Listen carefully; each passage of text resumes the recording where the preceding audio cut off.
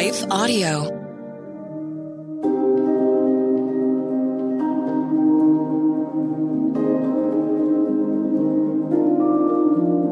Hello. Thank you for listening to Your Daily Bible Verse, the podcast that examines one verse each day to learn more about God and His will for us. I'm your host, Jennifer Slattery, and after this short word from our sponsor, we'll dive into today's Bible verse, Luke 17:6.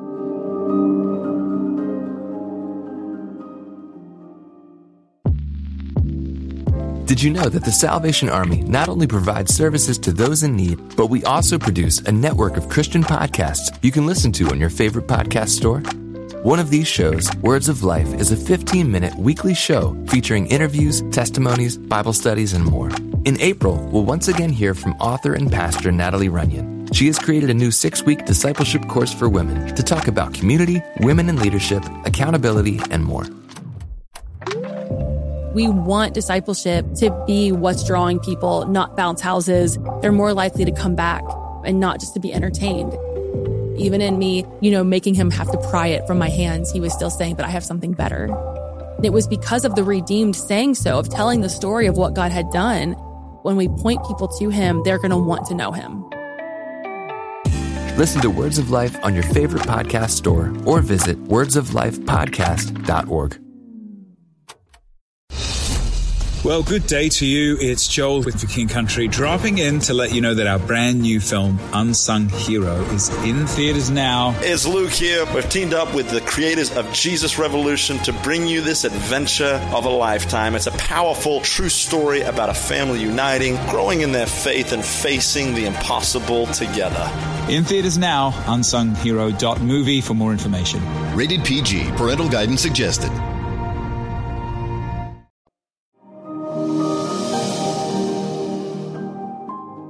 Today's Bible verse is Luke 17:6. He replied, "If you have faith as small as a mustard seed, you can say to this mulberry tree, 'Be uprooted and planted in the sea,' and it will obey you." We've all probably experienced hurt so deep, forgiveness feels impossible. But according to today's verse, you and I have all the faith, all the inner grit and supernatural strength to show others the same love and grace our Savior shows us. Jesus' statement regarding mustard seed faith directly followed a story he told about two men. One, a hard-hearted, greedy, and callous man who lived in luxury and ended up in hell, and another who suffered on earth but was welcomed into Abraham's bosom, a place of comfort and rest. Jesus told this story in response to the greed displayed by the Pharisees, a corrupt, legalistic group with incredible influence and who used their influence poorly. They manipulated truth, leading others further from God rather than to Him. Their false religion and the self-righteous pride caused them to look upon others, the sinners, the infirm, with judgment and disdain. No doubt they wounded a lot of people. And because the people saw them as religious leaders, those who knew and studied the scriptures and therefore who were presumably the ones to hold the keys to life, the wounds they inflicted cut especially deep. It is inevitable that stumbling blocks come, Jesus said in verse 1, but woe to him through whom they come. Based on the context, he was referring to the Pharisees when he said this, adding 2 verses later, "Be on your guard. If your brother sins, rebuke him. And if he repents, forgive him. And if he sins against you 7 times a day and returns to you 7 times, saying, 'I repent,' forgive him." Be on your guard, he said. Which I take to mean don't be surprised when others act ugly and hurtful. Unfortunately, that's the world we live in. But protect your heart.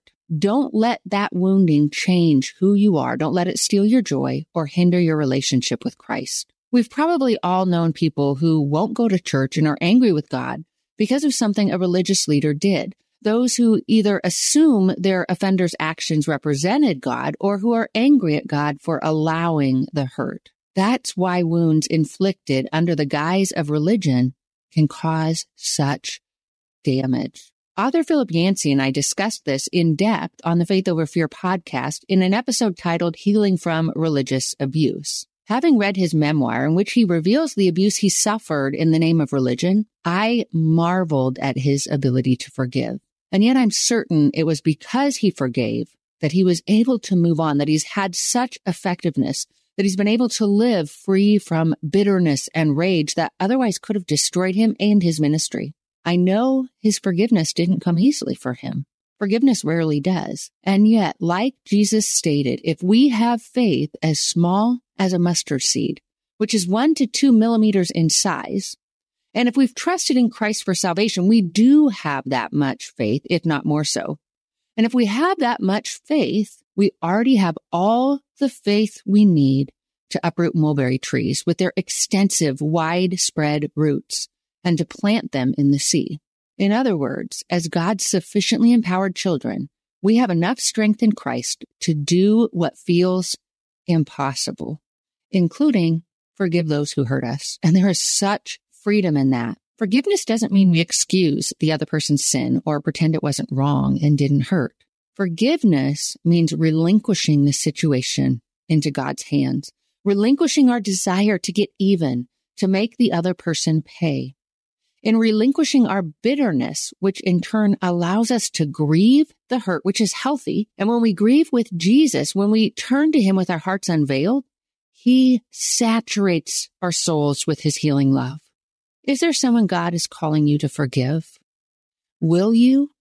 Sometimes we have to make that choice again and again and again every time anger or bitterness rise up. But we have the power in Jesus Christ to do just that. Will you trust that he really does have your best in mind, that he longs for your freedom, for your peace and your joy, that he longs to bring you to a place of wholeness? Let's pray. Holy Father, this world hurts sometimes. And sometimes the pain we suffer just isn't fair. It's unjust. And it sideswipes us, leaves us grieving, hurts us deeply. And you know, you see, you care, you love us so very much. And it is in your love, because of your love, that you call us to forgive and empower us to do so, because you know bitterness destroys. It destroys our joy. It destroys our freedom. It will destroy our ministry. It will seep into other relationships and wreak havoc there as well. But every time we pursue you in the midst of our pain, we experience greater peace, greater freedom, and greater joy.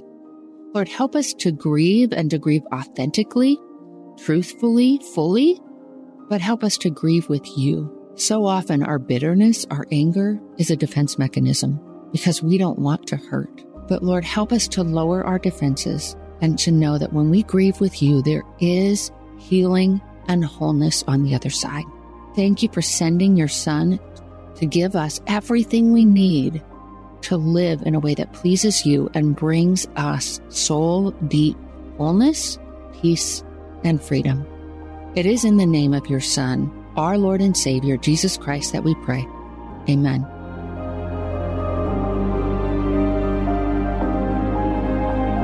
Your Daily Bible Verse is a production of Life Audio and Salem Media. If you liked what you heard today, please take a second to rate and review this podcast in your favorite podcast app so that more listeners like you can find the show. For more faith-filled, inspirational podcasts, visit us at lifeaudio.com.